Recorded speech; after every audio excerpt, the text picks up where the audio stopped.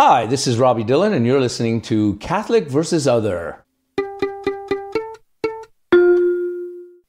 Tell the listeners, if you would, a little bit about yourself, who you are, what you believe, and why you believe it. Well, my name is Robbie Dillon. I live here in Montreal. I was born here in Montreal. I lived in Montreal all my life. And what I believe is, I believe in God, but I believe in a God that's very much like an idea. I believe in the idea of God for practical, pragmatic reasons, but also for very idealistic reasons. I think my family were, for the most part, Catholic, although there is I'm part native. I have a native card, and so there is a kind of native sensibility about the universe and so on. But so my family was Catholic, and my mother was a pretty devout Catholic. She was an unwed mother. She ended up getting married about 5 days before I was born. But my mother was 17 when I was born, and she married my father. In those days that was pretty common, though. That for teenagers to get pregnant, that was pretty much the way things were done. People, maybe not in really good families, but my mother came from a decent amount of money. But anyways, at any rate, my grandfather was so Catholic that he still wanted to attend only the Latin Mass, even after Vatican II, I think it is, right? And so my mother kept going to Mass. My grandfather had thrown her out, and my mother still wanted to go to Mass. And she had a baby, though, and so, which was me. And so she brought me, and what she would do, she would put me in the foyer, in the entranceway of the church, where the pamphlets and things are. And she would put me there, just inside the door. She would leave me there, and she would go in and light candles and pray and do whatever it is she needed to do in the church. And at one point, the priest came and said, "Ma'am, is that your baby out in the hallway?" And she said, "Yes, that's my baby." And he said, "Well, you're going to have to leave." My mother said, "Well, I came here to church to pray, And he said, "Well, then you're going to have to put the baby outside." And she said, "Well, why?" And he said, "Well, if the baby cries, it'll disturb the other parishioners." And my mother said, "Well, the baby's not crying." And then he said, "Well, you're just going to have to leave or put the baby outside." And my mother said, "But it's the middle of winter."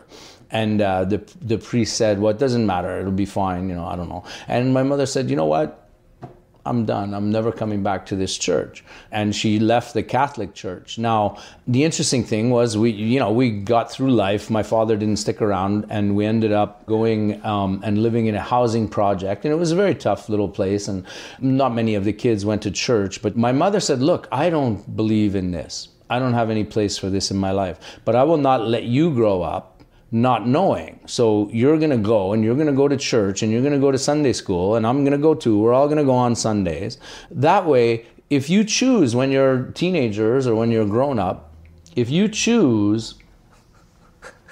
Sorry, the cat. There's a cat here, and the cat is crawling all over me. So if you're listening and you're having trouble with the way I'm speaking, but I think we've dealt with the cat problem. So anyways, my mother wanted us to know what religion was about, to have some experience. She said, "Well, I'm not going to let you be like these other people in the housing project who just reject it just out of laziness because they don't want to get up on Sunday." So she said, "You're going to go, you're going to do this, and then at least when you reject it, you'll know what you're rejecting." How many kids were you? We were 3.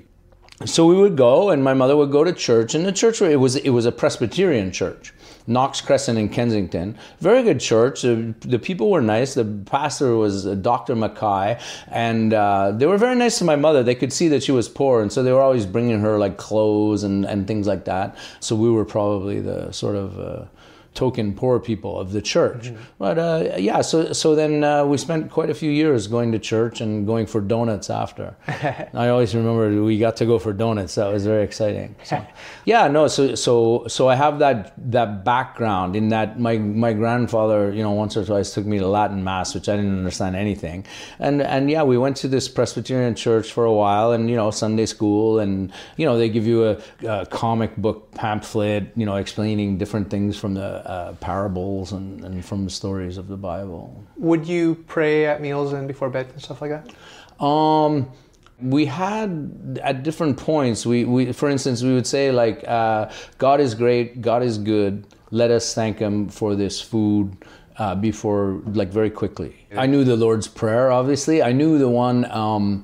Now I lay me down to sleep? Now I lay me, yeah, exactly. Yeah. Okay, you know all these. Okay. Did you pray that? Yeah, now I lay me down to sleep. I pray the Lord my soul to keep. If I should die before I wake, I pray the Lord my soul to take. It's interesting because, the only time I ever did that was when I was very young. And like even before, I think we joined the Presbyterian church. So like while my grandmother was kind of babysitting us. And my grandmother and my mother raised me. So we would do that. And then we had to say like, God bless mommy and God bless blah, blah, blah, and God bless. And we had to sort of do all the list of the God blessing. That? I mean, when I think back on it now, it seems very nostalgic. I haven't really thought about it much. And I didn't find it a particular chore. It was like many things in life. It was just something you do. You learned that from your grandmother primarily? From my grandmother, for whatever reason. I mean, my grandmother had a very hard life. I mean, she was married to my grandfather, and then when he threw my mother out, my grandmother left too. But if my grandmother had never worked a day in her life, she was a housewife, and she had always lived in a nice house with a fairly wealthy husband. And, she went from her parents' house into her husband's house. That's how things were done. And so when my grandfather threw my mother out of the house, my grandmother said, well, I'm going too.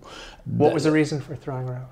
Oh, well, it's a bit of a story, but obviously it has to do with my mother getting pregnant when she was 16. Oh, okay. She was wild. I suppose so. I guess I think she might have been a little wild. It's very hard to understand if your mother was wild or not wild. Or, I think you spend your whole life trying to come to terms with the idea of your parents, not as gods, but as human, because your parents, everybody's parents are eternal figures, right? They have always been there until they're not there.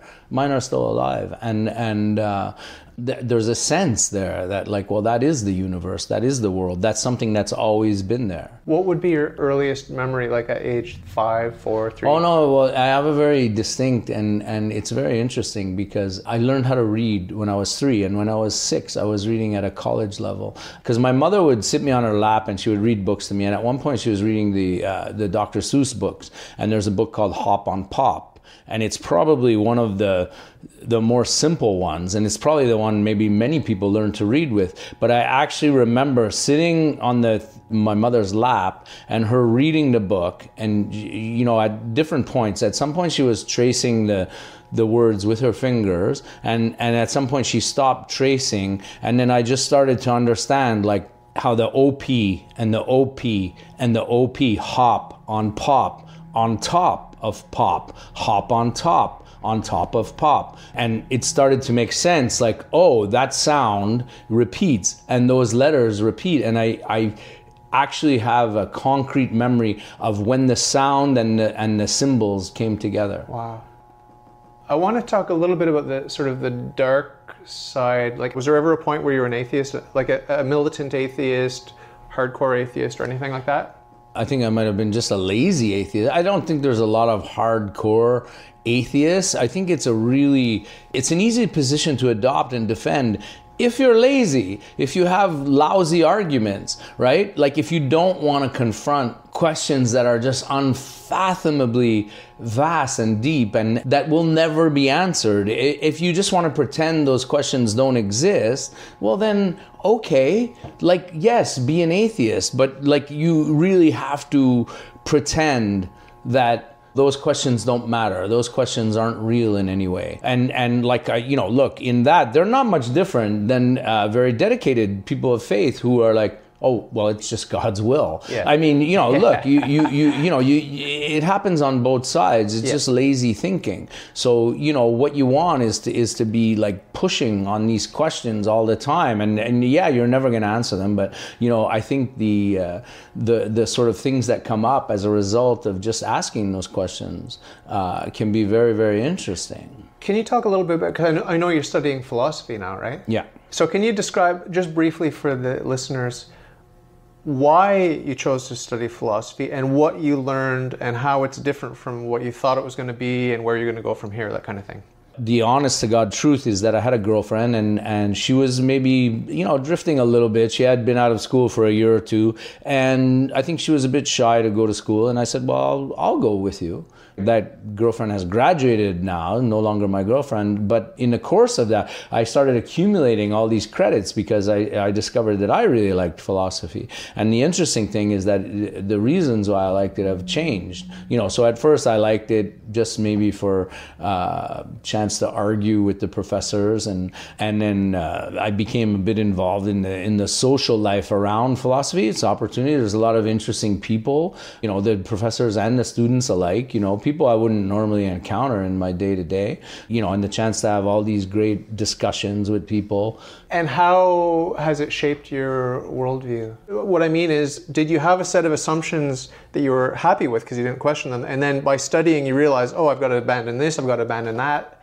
Well, actually, my assumptions, the assumptions that were, most importantly disposed of were assumptions about school. Because I had grown up, nobody in my family had ever been to university, and I had tried to register at university. It is a bit bizarre because I have this, I'm not bragging or anything, but obviously I have a kind of exceptional ability, like intellectually, not extremely exceptional, not 1% of 1%, but I'm in that top 1%. And how did I drop out of high school at 14? Like, why was I not a good student? But it's also, there's a lot of reasons for that. And one of them is that my family doesn't have that experience at all. So going to school and discovering that, if somebody's listening to this and they're wondering like, I don't want to go to school, I'm too old, or, I'm 56, I'm in school, I'm having a great time. The people have been super nice to me. The teachers have been, incredibly patient with me. I've learned so many things that I'm grateful. I've read so many books that I probably, would never have read otherwise. And it's just been amazing. So that would be the biggest assumption that I overcame by going to school. And then, I think the other one is, and it relates to religion in a sense, is that we should be very, very suspicious of certainty, because like all of our knowledge is on a really unstable foundation. It rests on a big abyss, a big chasm of the unknown. And like we can live in it, we can work with it. I know there's a table here. I know that you're here and we're talking, and there's a cat running around the apartment. And of course, I work in that paradigm, but if I ever think about it, all of this is just happening inside my head. I'm 100% certain that 1 + 1 = 2. Are you also certain of that?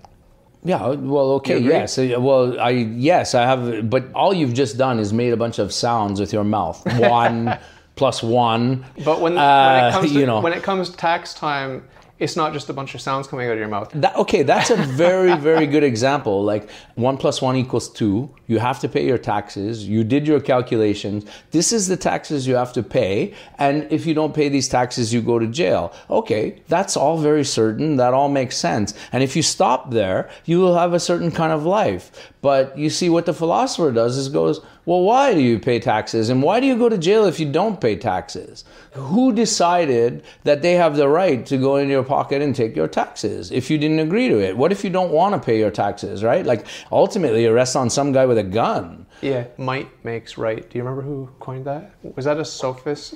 Oh, you don't remember? No. Might makes right. I know the expression. It's actually, there's a great scene. You'd love this movie, and I've forgotten the title of it, but Robert De Niro's in it. He plays a priest. He's a sort of missionary. Oh. And it's an old movie, but they have to climb up this waterfall. And Jeremy Irons and Robert De Niro, and they're both priests. But Robert De Niro wants to defend these Indians who live in the jungle, and he's going to give them guns so they can fight off like the conquistadors. And Jeremy Irons also loves the Indians. He wants to protect them too, but he doesn't want to turn them into like killers and warriors. And Jeremy Irons says, if might makes right, then there is no place for love in this world. There are a lot of people that deny absolute objective reality, absolute objective morality, and absolute objective truth. I think it's a scourge on our society. What do you think? There may be very good reasons to have morality, even if they're not objective reasons. There can be very pragmatic reasons, right? Like, isn't life better when we don't all try to kill each other and rob each other's stuff? And, like... No one wants to get raped. No one wants to get murdered. Right. So... you're saying that you sympathize with that sort of pragmatic moral relativism, whereas I'm saying it's a disaster. You're saying, well, it works because we all want the same sorts of things. Well, again, it just depends how you interpret it, right? Like, Kant was very much like what we call deontology. So there's very much like lines about what is right, what is wrong. And so one for Kant is you should never tell a lie. He's got very, very good rational arguments. And lying is at the basis of so many other sins, right? Belong in lying, and lying somehow is part of them. So you should never lie. Okay, so there's a killer. He's chasing people. Someone runs into your house and says, hide me, hide me. So you hide them underneath the couch. And then the killer comes to the door and says, hey, that guy I'm looking for, I want to kill him. Is he in there? Now, what's the right thing to do? Lying is wrong. You can read St. Augustine actually as a section in one of his works where he describes 9 different types of lies. So there's like lies of commission, lies of omission, lies that are benevolent lies where you tell someone something to save their feelings. There are lies. You can lie to someone in order to get them to do something. And the worst one is equivocation, saying what the other person wants to hear, but in your mind you've like switched up the definition. Like, I'll give you your money when the sun rises, but in my head I'm thinking the sun doesn't rise, the earth rotates. You know what I mean? So it's like you get to hear what you want to hear, and I get to keep my money that I owe you. Okay, yeah. Equivocation. Yeah, no, that's interesting. So I'd like to change gears a little bit and get onto more religion. Yeah. So why are you not more religious? To be fair, I've gone to church services and things, and I like some of the things that happen there. I was going to a Lutheran church. I went to a Catholic church. I was experimenting. At one point, I was wondering, like, oh, maybe this is a part of my life that I need to get involved in. So maybe I'm a good person for this podcast. I wasn't sure, but because I actually do sort of flitter around. Even just the other day, I saw something, there's a black church down the street, and I was thinking, well, I wonder if they would let me go to church there. It'd probably be a lot of fun, probably be interesting. Oh, yeah, they would let you. Obviously, I believe in something supernatural, something beyond. And I try to live in accordance with Descartes. So Descartes, now a lot of people think that Descartes doubted everything and blah, blah, blah. And they think that some of the things he put in about God, he just kind of put them in there just because he didn't want to get in trouble with the church, because he was aware of Galileo and he didn't want to end up like Galileo.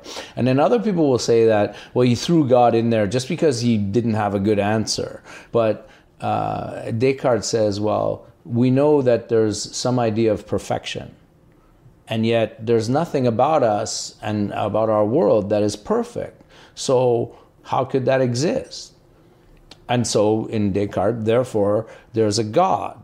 So when I think about God and when I think about religion as a motivating force in my life, what I'm thinking of is like, there is something in me that is not in me. It is beyond me. It is much, much better than I can ever be. It is the idea of perfection.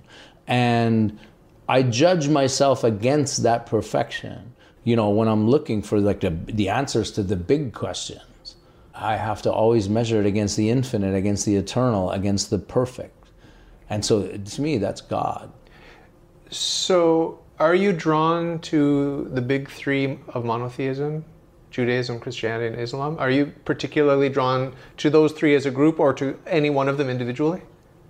These big 3, as you call them, to me, they're just kind of social movements that are trying to interpret this idea of perfection, eternity, infinity.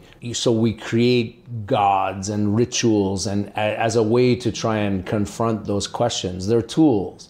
So let's say I die, and there's God, and God's like, oh, you didn't take the Son of God here as your Savior, and so on. I say, well, I'm sorry, you're God. You didn't make a very good case for it. You have to think of it in terms of courtship. When you meet a woman on a first date, she doesn't just take off her pants and spread her legs, right? Yes, she does, all the time. I'm a very charming man. I'm a very handsome man. Okay, carry on. It's a courtship. It's a seduction. It's a seduction. And there's just enough skin shown to get you excited to, if you love God, you're going to get excited and you're going to take the next move and the next move. After you've been dating for a while, you're going to be engaged and then finally get married. That's what heaven is. Heaven is the marriage, okay? And then you consummate that intimacy. That's reserved for the marriage, right? So it's a love affair, and on this planet, we're in a fallen state, which means mixed in with this courtship is error, weakness, dark... Deception, disappointment. All the dark stuff, war, greed, disease, mental illness, you name it. So it's a bit of a messy affair, but the courtship continues. And that's how you have to look at it. And St. Augustine famously said that only those who love God and God alone get to see God naked. It's a love story, and we are given just enough clues to find God if we love God. And if there was too much evidence, then everyone would find God. And if there wasn't enough evidence, then no one would find God. So there's just that right balance. Yeah, he's the trickster God. No, there's no trick. He's a trickster God. He's like, here I am. No, I'm not. No, yes. Oh, maybe I am. Oh, wait, I'm going to do this other trick so that you think maybe I don't exist. There was a famous Greek pre-Socratic who said that nature loves to hide. We can't grasp it, but we can confront infinity. And a lot of the ancient philosophers talked about God. They may not have had a sophisticated understanding of what a relationship with God could be and salvation and that sort of thing. But certainly the perfections were being hammered out by the so-called pagan philosophers. But I don't think perfection is hammered out. I think perfection is a thing that exists. Like when you're talking about God, you're talking about something that is eternal, infinite, perfect. So we're all trying to find like a path towards that, right? So we're all trying to put it into a form. And so, yes, like you say, I think primitive people will go, it's a giant woman with blonde hair, her hair is the sun, and, but you're just trying to put it into some form you can understand. But this goes back to postmodernism. What do? Like we take these things and we try to put them into language. What is language? Language is symbols and sounds.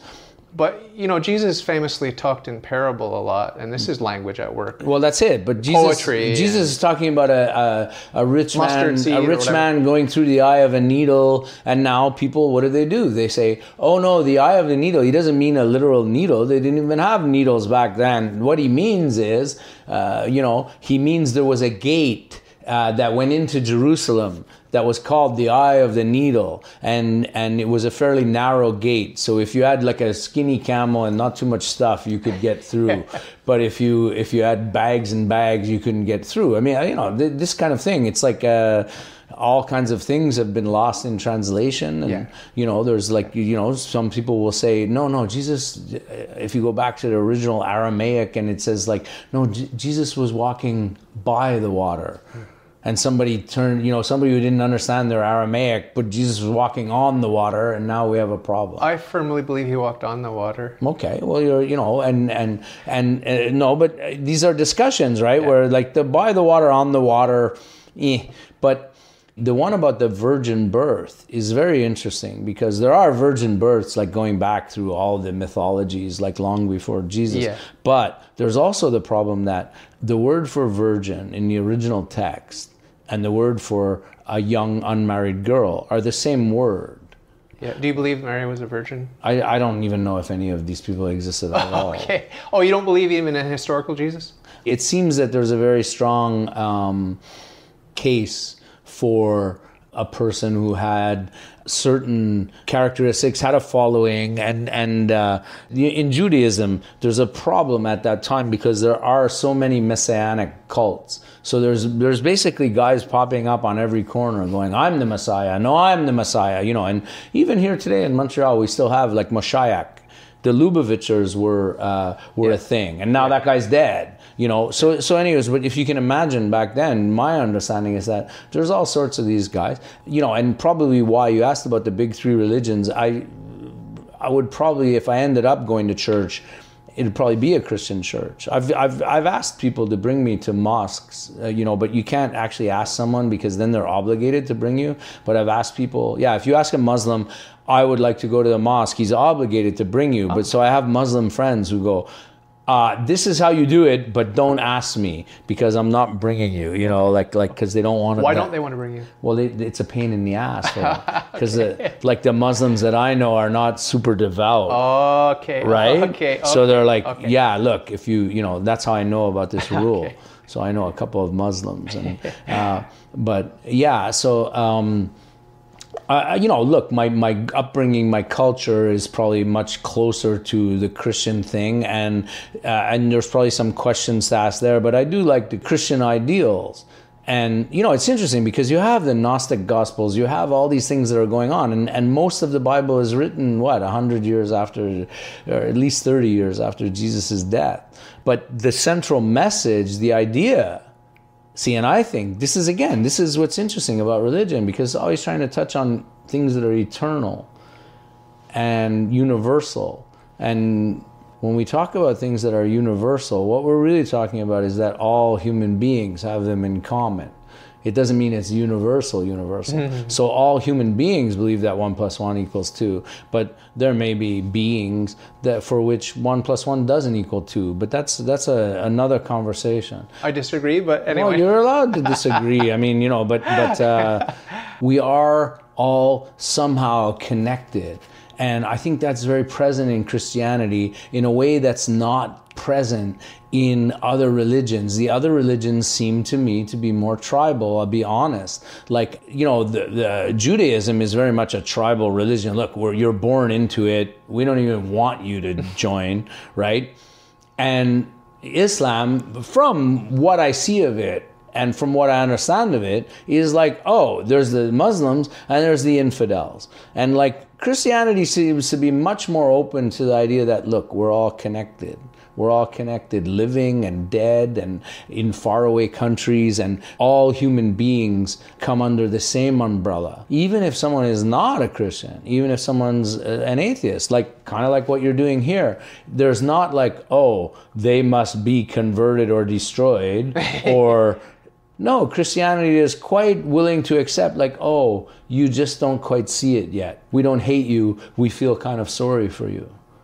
When I was an atheist and I converted to God the Father, it happened in a heartbeat while I was reading Discourse on Method by René Descartes, actually. Laying in bed reading this, and boom, I realized I'm not God, God is God. Because I was a solipsist, I believed that I was God. But the reason I ask about monotheism is because if there are two gods, then either one, St. Augustine famously said this, either one will lack some of the perfections that the other God has, in which case he's not God, or they will have an identical set of infinite perfections. In that case, they're not two, but they're one.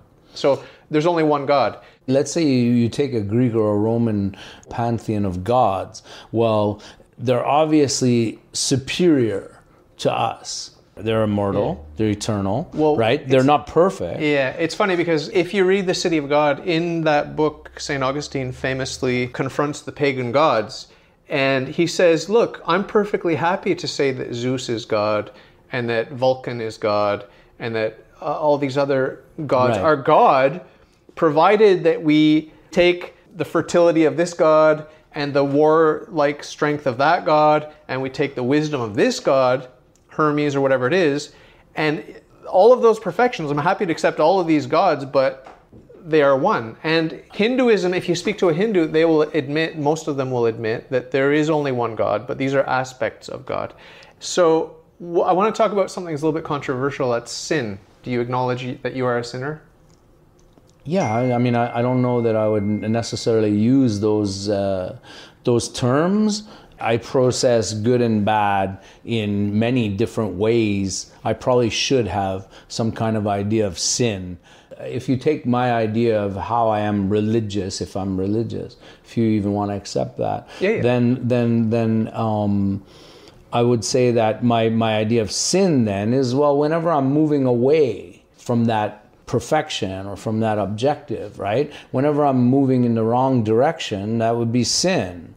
Okay, so people will say, we're not living in religious times, we're not living in times that are influenced by religion, right? And yet, I can say, look, Montreal is a very Catholic city. Even though all the churches are closing down, nobody goes to Mass. There was a time when people would get up at 5 a.m. to go to Mass before they went to work. And it was pretty much, a lot of people don't realize, they look at Montreal and they see there were all these 24-hour restaurants, and they assume, oh, that's the barflies out at 4 a.m. after the bars close. And they're not wrong, certainly the barflies, but the barflies were not the business. And that's why there's just as many people going to bars now, but there's no more 24-hour restaurants. Now that's interesting, isn't it? So think about it. And the reason that all those 24-hour restaurants did business, why they were able to stay in business, was not to service the barflies, and the people like that. That's only a small part of their business. The bulk of their business was people who came and had breakfast at 5 a.m. so that they could get to 7 a.m. mass before they went to work at 9 a.m. Why does Montreal? So Montreal has all these. We've always had more liberal drinking laws and drinking hours than Toronto. Toronto actually still has what are called dry zones. The Protestant church would say, no, this is a dry area. This is a temperate zone. No one can have a liquor permit. No one can consume liquor in this area. That goes back to, I don't know, hundreds of years anyways. And you can actually still find them on the map. I think they still exist. Now, that's what's interesting. I think the confession is a very healthy thing practically, and it has very interesting effects in society. So you'll see, like when you go to Irish place, and people get really drunk and they get in a fight and they have sex with their sister or whatever, and then they they go to church and they confess and everything's wiped clean, and you try your best to be good, but then next Saturday you screw up again, but you go to confessional and you get another chance. Whereas the Protestant sort of mentality is like, oh no, you're screwed for life. Oh, you did this? No, you will always have this mark upon you. Like they're much less forgiving, and you see that in so many different policies. Like for instance, the penal system. It's a very Protestant system in the United States. It's a very much more Protestant than Catholic country, and so there's life imprisonment without the possibility of parole. You are condemned for life. Whereas Canada, which was originally a French place before the English even showed up, and so even in the Protestant places, that French code, very much a Catholic mentality, still exists. Isn't it interesting that in Canada, you could have the most horrendous people, Clifford Olson, Paul Bernardo, these are serial killers. These people are, let's face it, they're never getting out of jail. But on paper, it's written in the constitution of the penitentiary system of Canada that no inmate is beyond the possibility of rehabilitation. Mm. And that's the difference between the Catholic and the Protestant mentality, I believe, the historic influence of it. The very notion of being penitent in the penitentiary, I mean, that's the whole point, right? Mm. And I agree that the confessional is a gift to humanity. It's amazing. I recommend it for everyone. I was a thief for quite a while in my life, and I was heavily influenced in that direction by my environment, by the people in my life, by my father and my uncles and things. Now, it seems it's not a really fair commandment, thou shalt not steal, because rich people have a lot less motive and temptation to steal than poor people. So if thou shalt not steal is going to be like a law from God, a universal law, it should protect and sort of restrict everybody equally, right? Like someone who's rich, who steals, he should go to special hell because you already started up on the front foot. God's put a law in place not only to give him an unfair advantage in obeying that commandment, but he's also protecting him, the stuff that he already gave him. You'd think at least God would say, okay, I'm going to put some people here with some stuff. I'm going to put some people here without stuff, but it's fair game. If you can get his stuff, that's fair. Yeah. And why, if stealing is wrong, then it should be equally wrong for everybody. Yeah, it's a case-by-case basis, and God understands the circumstances and the extenuating. Really? Because it doesn't say it doesn't say the 10 suggestions. It says the 10 commandments. It doesn't say thou shalt not steal unless maybe under these circumstances, but that's law. Well, The point of talking about a God who's eternal and perfect and infinite is that the law should also be eternal and perfect and infinite. You shouldn't be able to equivocate. There's no equivocation in the Catholic Church and the nuanced interpretation of the Ten Commandments, but there is a loving mercy. It's just, but it's merciful, and this is the way God is. He's perfectly just and he's perfectly merciful. How do those work together? We can't comprehend it, but we can apprehend his perfect justice and perfect mercy in the Church. And I think the confessional is a good example of that. If he has a perfect mercy, then he has to understand when I get up there and I go, well, oh yeah, hey, listen. Listen, we have to have a talk, At the end of my interviews, I always ask my guests to speak directly to the audience and just sort of wrap up the show.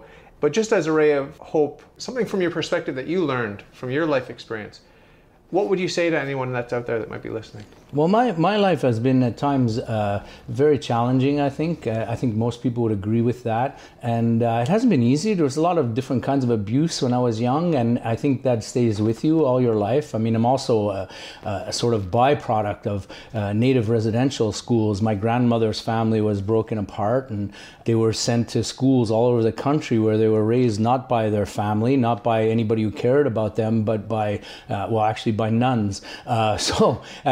Strangely, I have a not a terrible relationship with the Catholic Church, but the Catholic Church was implicit in the whole residential schools thing. Now that I didn't even think of that while we were talking, but and as a result of that, though, my grandmother was a good woman, but she also had no sense of how to give love or show love, and she didn't show love to her children really well. And my father especially didn't turn out very good as a parent. He's very abusive. So I can probably understand what it is to feel really low at times, to feel really unloved, to feel lonely, to feel like not worthy of being in the world, to feel like you're less than other people. I mean, self-esteem is a huge issue. It was a huge issue for my father, and it's been an issue for me, something I've struggled with all my life.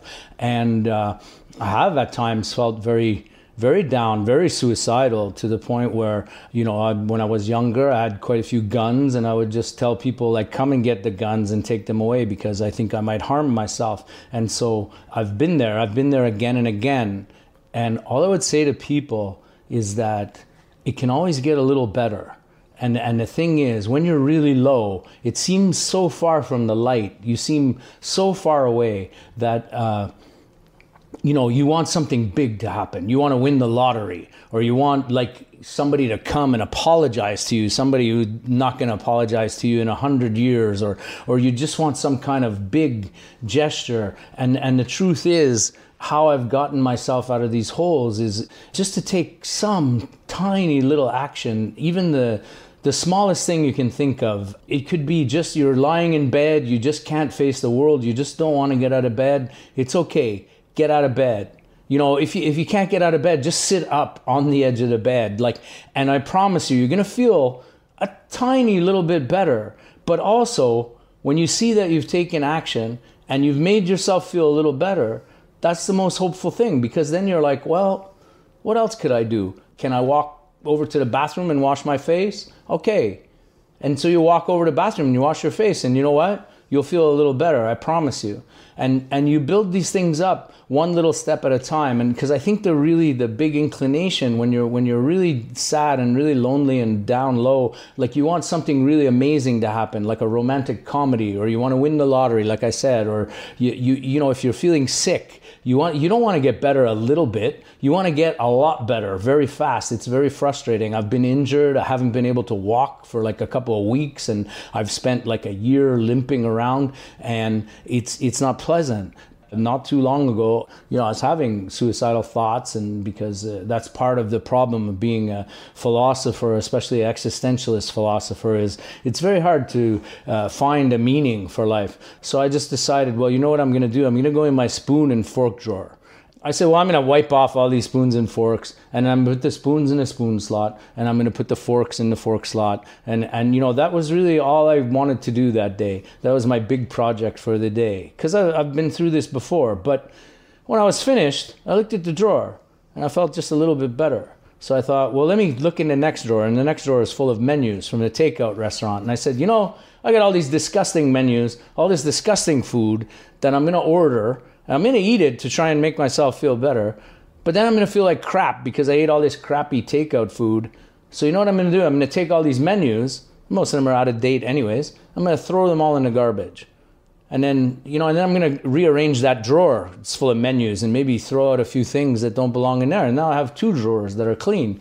And over the next couple of weeks, I rearranged my whole house and cleaned it all up. And suddenly with each little thing that I did, it made me feel a little bit better. And it also gave me a little bit of motivation to go on because I saw the results. So yeah, I would say to anyone, you're feeling pretty hopeless. Just think, what one little thing could I do? One little thing to make myself feel a little better. Rearrange your sock drawer, fold some t-shirts, put some clothes in the laundry. And you'd be surprised how quickly that snowballs and that steamrolls. And things just get better and better. If you like your worldview, if you think it's swell, if you got some questions, ask me and I'll tell. All you got to do is ask.